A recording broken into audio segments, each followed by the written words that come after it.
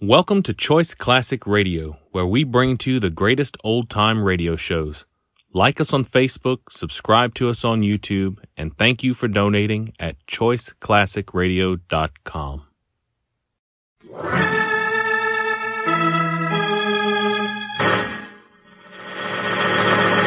From New York City, the makers of Clippercraft clothes for men and 1,036 leading retail stores from coast to coast present the world's most famous detective, Sherlock Holmes.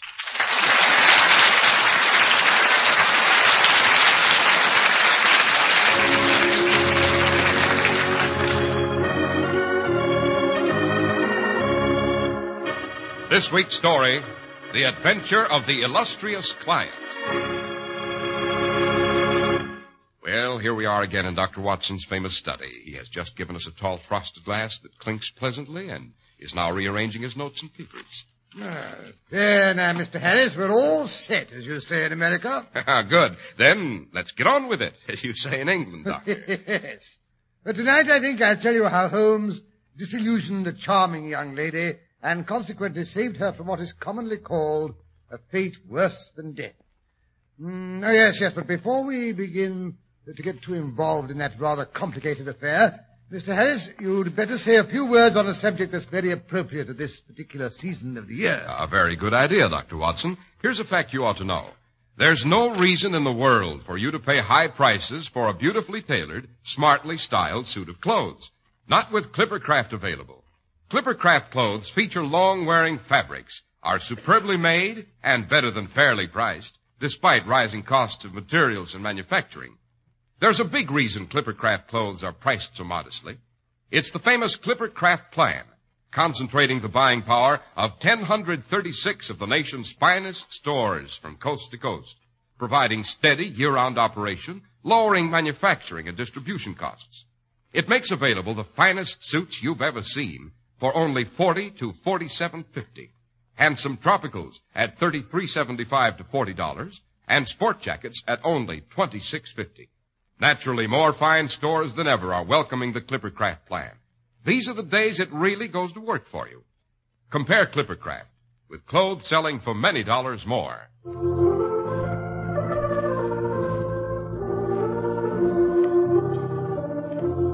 And now, back to the young lady who was about to be rescued by Mr. Sherlock Holmes, no less. Right. It was September the 3rd, 1903.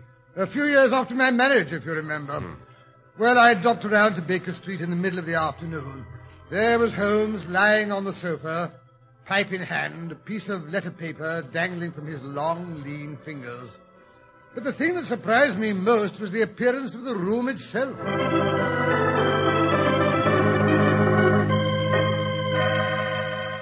Hello, I say, Holmes, what's up? Have we reached the millennium? What do you mean? Well, I'm alluding to the unprecedented tidiness of the room. It's Mrs. Hudson's doing. Oh. She's got wind of the fact that I'm expecting a call from Sir James Damery this afternoon, and she took a mean advantage of my being out of the house this morning to commit this atrocity. Oh, not a bad idea, either. I won't be able to find anything for weeks. And my hair, look at it. Oh, don't tell me Mrs. Hudson made you brush it. Women are tyrants, Watson. Tyrants. Oh, rubbish.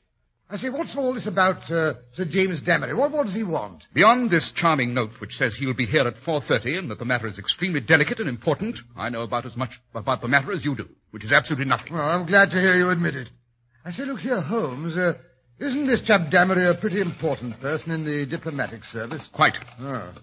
Hello? Isn't that a carriage I hear drawing up in front of our house? Oh, by Jove. It's a handsome turnout, Holmes.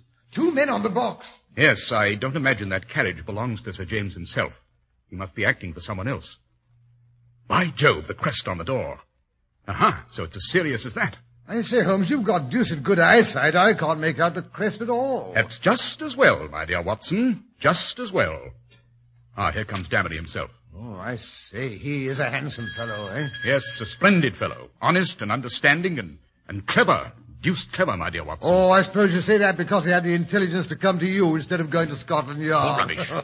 Look at Mrs. Hudson opening the door to him. All starched up, her face as red as a beet. Yes, she'll talk about this for weeks. Dear, dear women. She'll go into raptures over the colour of his eyes, the fit of his coat. Come in. It's Sir James Damery to see you, sir. Well, ask him to come in. Yes, sir. Just be so good as to step this way, your lordship. Thank you very much. Yes, sir. Don't forget to close the door, Mrs. Hudson. Oh, no, sir. You've created quite a little flutter in our household, Sir James, as you can see. It's so good of you to see me, Mr. Holmes, and... Oh, this, I take it, is Dr. Watson. I hope to find you here. Delighted to make your acquaintance, my dear doctor. The pleasure's mine, I'm sure. Won't you sit down, sir? Thank you. Dr. Watson's collaboration may be vital, Mr. Holmes, for we are dealing on this occasion with a violent and ruthless man. I may safely say there is no more dangerous man in Europe. I have outwitted several opponents to whom that flattering term has been applied. Who is this paragon, Sir James? Have you ever heard of Baron Gruner? The Austrian murderer. So, you have already sized him up as a murderer. It's my business to follow the details of continental crime. I'm as sure that he killed his wife at the time of the so-called accident at Flugen Pass as if I'd seen him do it. Yes. I knew also that he'd come to England and was convinced that sooner or later he'd find some work to do. Then you sympathize with the client in whose interest I'm acting? Yes. And I guessed you were only an intermediary. Who's the principal? Mr. Holmes, I must beg you not to press that question. It is important that his honored name should not be dragged into the matter. I'm accustomed to have mystery at one end of my cases, Sir James, but not at both. I fear I must decline. May I at least lay the facts of the case before you? By all means. You have no doubt heard of General de Merville? Oh, de Merville, the Iron General of Khyber fame, the old bulldog. Why, I remember the great day of... Watson, don't interrupt. Oh, very well. Well, the old bulldog has a daughter, Violet de Merville, young, rich, and beautiful. It is this daughter, this lovely, innocent girl whom we are endeavoring to save from that fiend Gruner. He has some hold over her? She's in love with him, Mr. Holmes. At least she thinks she has a mad infatuation. She's obsessed by the man and proposes to marry him next month. Well, there's very little her family can do, as she is of age and has a will of iron. Oh, her father's daughter, eh? Watson. Oh, sorry. Does she know about the Austrian episode? The rascal has told her every unsavory public scandal of his past life. Foolhardy, eh, Holmes? Always in such a way as to make himself out to be an innocent martyr. Cunning devil. But surely, Sir James, you've let out the name of your client. It must be General de Merville. I could deceive you, Mr. Holmes, by saying so. My dear Damery, it takes more than that to deceive me. Yes, I suppose so. Let us say, then, that my client is an old friend who has known the General intimately for years and has taken a paternal interest in the girl since she wore short frocks.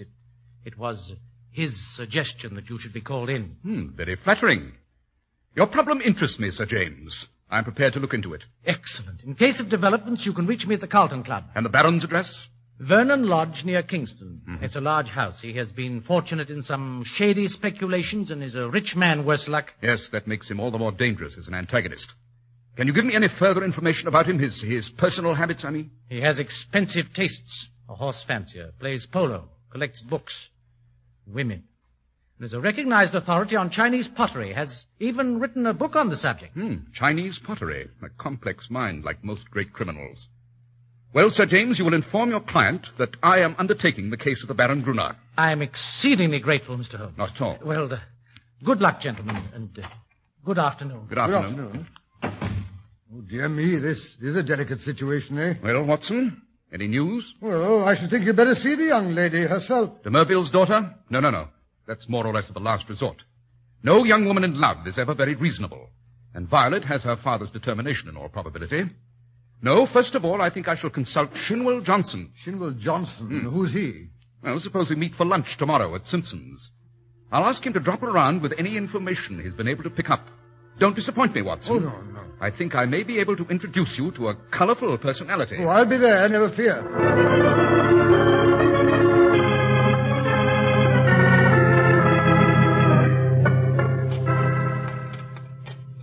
Another glass of claret, waiter. Yes, sir. Well, Watson, Johnson's on the prowl.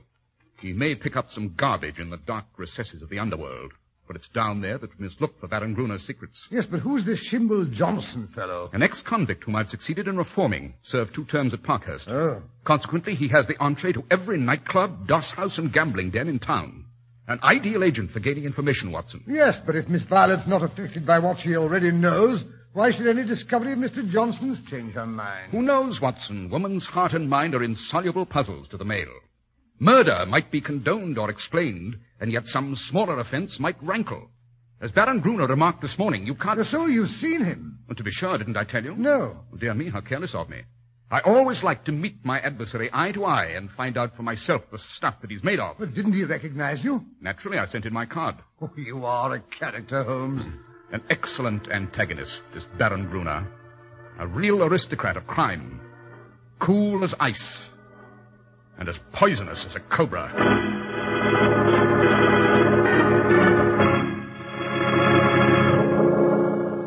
I rather thought I should see you sooner or later, Mr. Holmes.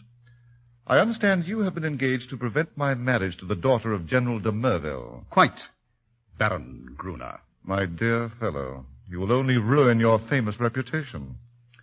Let me advise you to draw off at once. Dear me, that was the very advice I was about to give you. If you persist in this marriage, you'll raise a swarm of powerful enemies. Is the game worth it? Surely you'll be wiser if you let the lady alone. You can hardly wish certain facts about your past to be brought to her notice. Oh, pardon my amusement, Mr. Holmes. But it's most amusing to see you trying to play a hand with no cards in it. So, you think I hold no cards, my dear Baron? Let me assure you I have several aces up my sleeve. Bluff, Mr. Holmes. Perhaps you don't realize that I hold the affection of this lady in spite of all the unhappy incidents of my past. I've also told her that certain wicked and designing persons, I hope you recognize yourself, would come to her and try to poison her mind against me. I also told her how to treat them. You've heard of post-hypnotic suggestion? If you call on Violet, you will have an opportunity to see how it works. Dear little Violet. Such a delightful subject for hypnotism. The hypnotic spell can be broken, my friend. Only by a stronger personality. Oh, by the way, Mr. Holmes, did you know Lebrun, the French agent? I did. You know what happened to him? Yes, he was beaten and crippled for life. Quite true. Mr. Holmes, by a curious coincidence, he had been inquiring into my affairs only a week before. Don't do it, Mr. Holmes. It's not, lucky.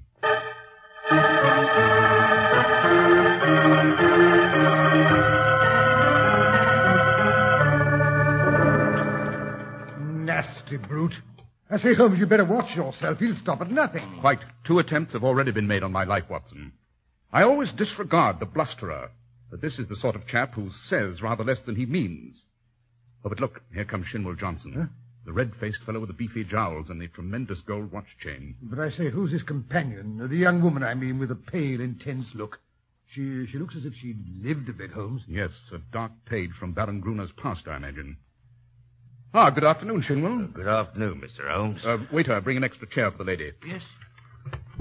It's better. This here is Miss Kitty Winter. Oh, how do you do? What she don't know about the Baron, but she'll speak for herself. I found her within an hour after I heard from you. Quick work, eh, Mr. Holmes? I'm easy to find. The gutter, London, gets me every time.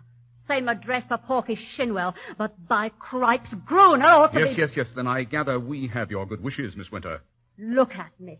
What I am, Albert Gruner made me. If I can help put him where he belongs, I'm yours to the death rattle. You know how the matter stands? He's after some other poor fool. Wants her to marry him this time, eh? Don't you know enough about him to keep any decent girl in her senses from... She's not in her senses. She's in love. She knows pretty much all about it. She knows about the murder? Yes. Good Lord, she must have a nerve. And she puts it all down to slander. We want proofs. Can you help us? Proofs? I think I'm proof enough. Let her take a look at me and listen to what I can tell her. Would you be willing to do it? Wouldn't I, though? Remember, he's told her most of his past. I'll wager he didn't tell her all. I'll bet she don't know he's got a book. A brown leather book with a lock. He must have been drunk that night or he wouldn't have showed it to me. What kind of a book? That devil collects women, Mr. Holmes, like some men collect butterflies. And he's proud of his collection. He's got it all in that book. Snapshot photographs, names, details, everything. If you could only lay hands on that book. He's probably got her in there with the rest of us by this time. She'd like that, wouldn't she? Where is this book? It's more than a year since I was in his study. I knew where it was kept then. Do you know his house? I've been in his study. I'll hand it to you for being on the job. Maybe he's met his match this time. Well, the outer study is where he keeps his Chinese crockery. A big glass cupboard between the windows. Then behind his desk is a door that leads to the inner study. It's in there that he keeps his papers and things. Well, isn't he afraid of burglars? Say what you like, he's no coward. He can look after himself. Besides, there's a burglar alarm at night. I see. If we could get into that study, Miss Winter, do you think you could show us where that book's hidden? Sure. Oh, but look here, Holmes, you can't go breaking into a strange house. It's against the law. Quite, and I wouldn't dream of doing it, except as a last resort. But come along, Miss Winter. We'll see how far our legal efforts get us before we turn to other tactics. What do you mean? Suppose we just drop in on Miss de Merville for a little chat.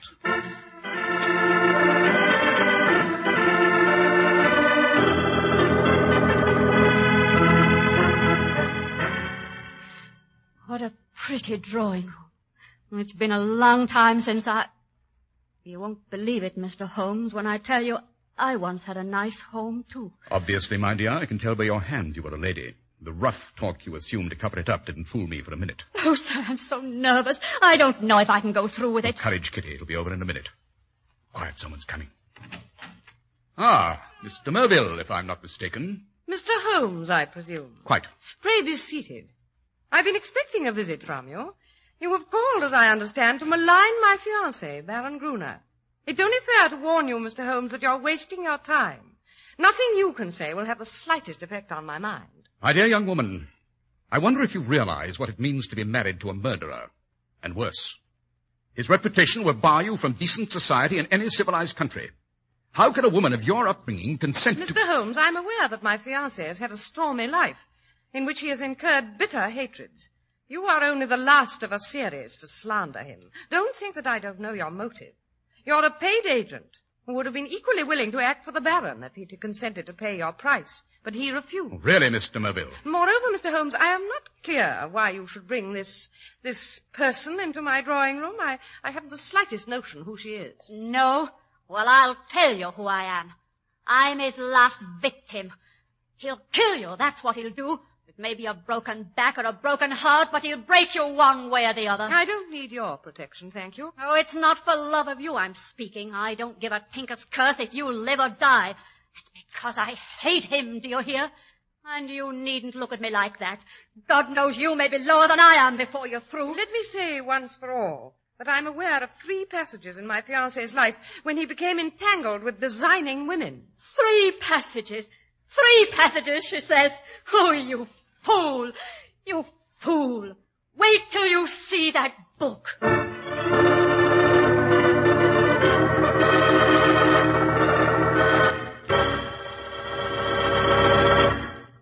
Compare Clippercraft with suits, tropicals, and sport jackets, selling for many dollars more. It's a wonderful way to prove to yourself how much you save with Clippercraft. The fine local independent stores who sell Clippercraft clothes from coast to coast make a business of giving you more for your money. Your favorite store, the store you can trust, is back of the remarkable Clippercraft plan. The plan that concentrates the buying power of 1,036 of the nation's finest stores from coast to coast. And that's why you can buy luxurious long-wearing fabrics in Clippercraft suits for only $40 to $47.50. Fine tropicals at $33.75 to $40, and sport jackets for only $26.50. Ask any of the millions of men who wear Clippercraft clothes. For selling expensive clothes at inexpensive low prices at the nation's finest stores is the great big idea behind the Clippercraft plan. That's why men who know insist on Clippercraft clothes. So be sure to visit the Clippercraft store in your city. These leading stores in the metropolitan area are proud to add their names to Clippercraft in your suits, top coats, sport jackets, and tropicals. In Manhattan, John Wanamaker Men's Stores, Broadway at 8th and 67 Liberty Street. Saks 34th, Broadway at 34th. In Brooklyn, Abraham and Strauss. In Newark, New Jersey, Boulevard Men's Shop, Kresge, Newark. And in Jamaica, the B&B Clothes Shop, 16408 Jamaica Avenue. Now to return to our adventure. In front of Sherlock Holmes' lodgings at 221B Baker Street, we find an excited crowd of people. I say, have you heard the news, she? This is where he lives, the poor man. Oh, the poor man. Look at the papers. Murderous attack on Sherlock Holmes. They've murdered him? Do you hear that? They've murdered him. It's an outrage. A man's not safe in the streets anymore. But how did it happen? Two ruffians outside the Cafe Regal. They beat him with sticks. He was picked up for dead. Oh, he's dead. Isn't that dreadful? Sherlock Holmes is dead. Let me through, I say. I'm a doctor. Oh, he's a doctor. Out Let of the him way, through. please, He's will a you? doctor. Oh, confounded, the bell won't ring. What? Oh, here you are at last, Dr. Watson. Praise be. Come in, come in. Yes, I've been out all afternoon, Mrs. Hudson. I've just got word. Is he badly hurt? Oh, sir, they brought him in here all bleeding. They had to have that surgeon fella, Oakshott. Oh, Sir Leslie Oakshott. Oh, then it is serious. Yes, sir. He's been taking stitches in him and giving him morphine. Do you think I can go up for a moment? Well, that Sir What's-his-name said as Mr. Holmes was to have absolute quiet. I had to stuff the doorbell on account of the newspaper fellows. Oh, yes, quite right. But Mr. Holmes kept saying he had to see as soon as you came. So that surgeon fellow said, all right, but only for 10 minutes, mind. Oh, good. I'll go right up. Yes, sir. And let me know if he's wanting anything. Oh, this is terrible. Terrible. It's all the Baron's doing, of course. Wait till I lay my hands on Walk him. on tiptoe, Watson. It's not as bad as it seems. Oh, thank God for that. Of course it's that rascal who set them on. I'll go and thrash the hide off him if you say so. Good old Watson. No, it's not necessary. But there is something you can do for me. Anything at all. We haven't much time. I've just discovered the Baron is planning to elope to South America with Mr. Merville day after tomorrow. Must be losing his nerve. Well, what can we do in that short time? You are to spend the next 24 hours in an intensive study of Chinese pottery. Me? Chinese pottery? Holmes, you're delirious. Not at all. Hand me that little box from the mantelpiece. Which way? This one? Yes, that's right. Only open it for me, will you, Watson? These clumsy bandages. I don't want to run any risk of breaking it. Oh, I say. It's a beautiful little deep blue saucer wrapped in silk. That is the real eggshell pottery of the Ming dynasty. A complete set of it would be worth a king's ransom. The Baron would sell his soul for a set like that. Well, what am I to do with it? Here is your card. Oh, yes, but this says Dr. Hill Barton, 369 Half Moon Street. That is your name for tomorrow evening. You will call on Baron Gruner at 8:30. A note's already been set making the appointment and saying that you're bringing a specimen of an absolutely unique set of Ming china. You may as well be a medical man since you can play that part without duplicity. Don't want to put too much of a strain on your acting ability. No, now, look here, Holmes. Watson, you're not going to go back on me at a time like this. Well, no, of course not. But I say, what if he won't see me? He'll see you right enough. He has the collector's mania in its most acute form. The important thing is to cram up on Chinese pottery so you can carry on an intelligent conversation. Well, I'll do my best. Good. 8:30 tomorrow. Righto. Now, perhaps you'd better go. I'm afraid I feel a trifle weak.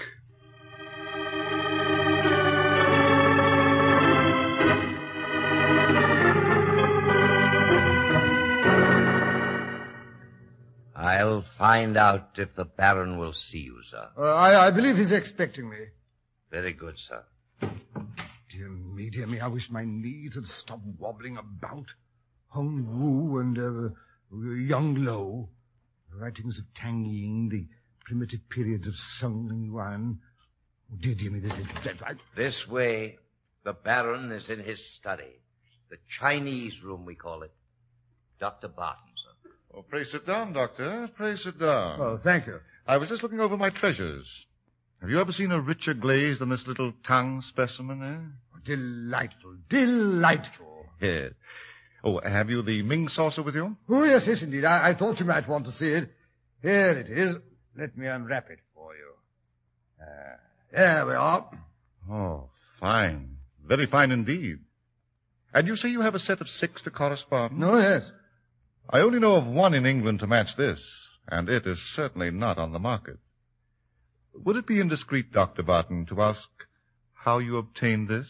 Well, does it really matter? You can see the piece is genuine. Oh, undoubtedly. But suppose I should discover later that you had no right to sell. Oh, I'd guarantee you against any claim of that sort. And what is your guarantee worth? My bankers would answer that. Yet on the whole, this business is very mysterious. Well, you can do business or not as you like. I've given you the first offer because I understood you were a connoisseur. Who told you so? Well, you wrote a book on the subject, I believe. Have you read the book? No. You are a collector with a valuable piece in your collection, and yet you have never troubled to consult the one book which would give you the real meaning and value of what you hold. Oh, how do you explain that? I'm a very busy man, doctor in practice. That's no answer. You said in your note you were a connoisseur. So I am. But what do you know of the Emperor Shomu? How do you associate him with the Shoso Inn near Nara? Well, as a matter of Does fact... that puzzle you? What about the Northern Wei dynasty? Oh, this is intolerable. I came here to do you a favor, not to be examined as if I were a schoolboy. You're here as a spy. Sherlock Holmes sent you. Now, what's the game? You've made your way in here without leave.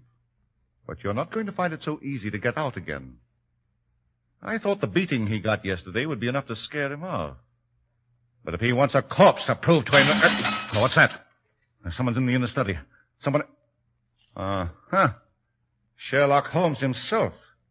Now, what in blazes are you doing here? Just glancing through your diary. Rather lurid reading, my dear fellow. I wonder what Miss Violet will think of it. Put that book down. Put it down, I say, you fool. My men bungled.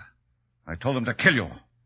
Well, I'm going to complete the job myself. Look out, Holmes, he's got a knife. Oh, no, you don't. I've got a little score of my own to settle. Oh, Kitty, what are you doing here? Surprised to see me, eh? Thought I'd killed myself by this time. Well, I'm going to fix you. Oh, now, really, Kitty. You're most amusing. Go ahead and laugh. It'll be the last time. Very well, then. Stop her, Watson. Oh, can I do Watson, why didn't you stop her? She's blinded me. Vitriol is burning my eyes out. Water, for God's sake, water! That'll spoil your looks. The pain, I can't stand the pain. It's driving me crazy. Now laugh. Why don't you laugh?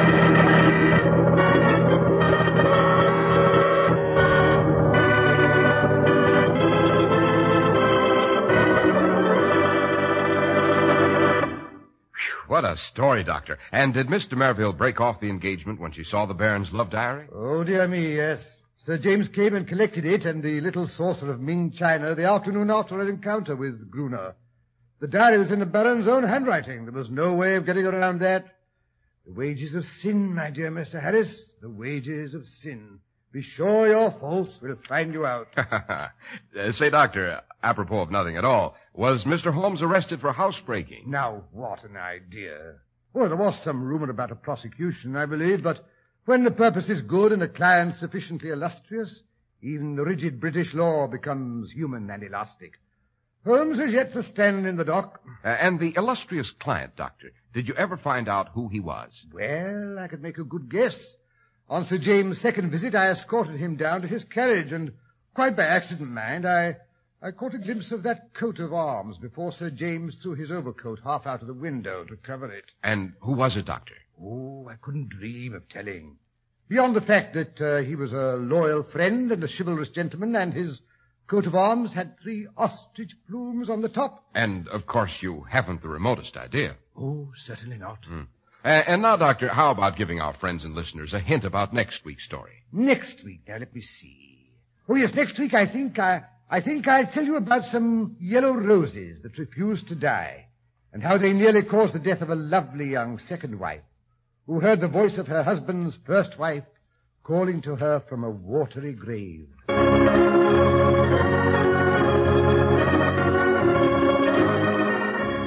The makers of Clippercraft Clothes and 1036 leading stores from coast to coast have brought you another in the new series of broadcasts featuring the world's most famous detective, Sherlock Holmes. Our stories are based upon the character Sherlock Holmes, created by Sir Arthur Conan Doyle. Sherlock Holmes is played by John Stanley, Dr. Watson by Alfred Shirley, and the dramatizations are by Edith Meiser. Sherlock Holmes is produced and directed by Basil Lochran, with special music by Albert Berman.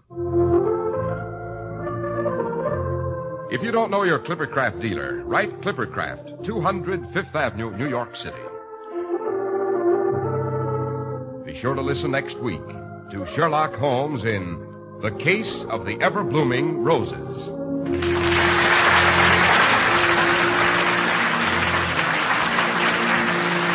This is Cy Harris speaking for Clippercraft Clothes. This is the Mutual Broadcasting System.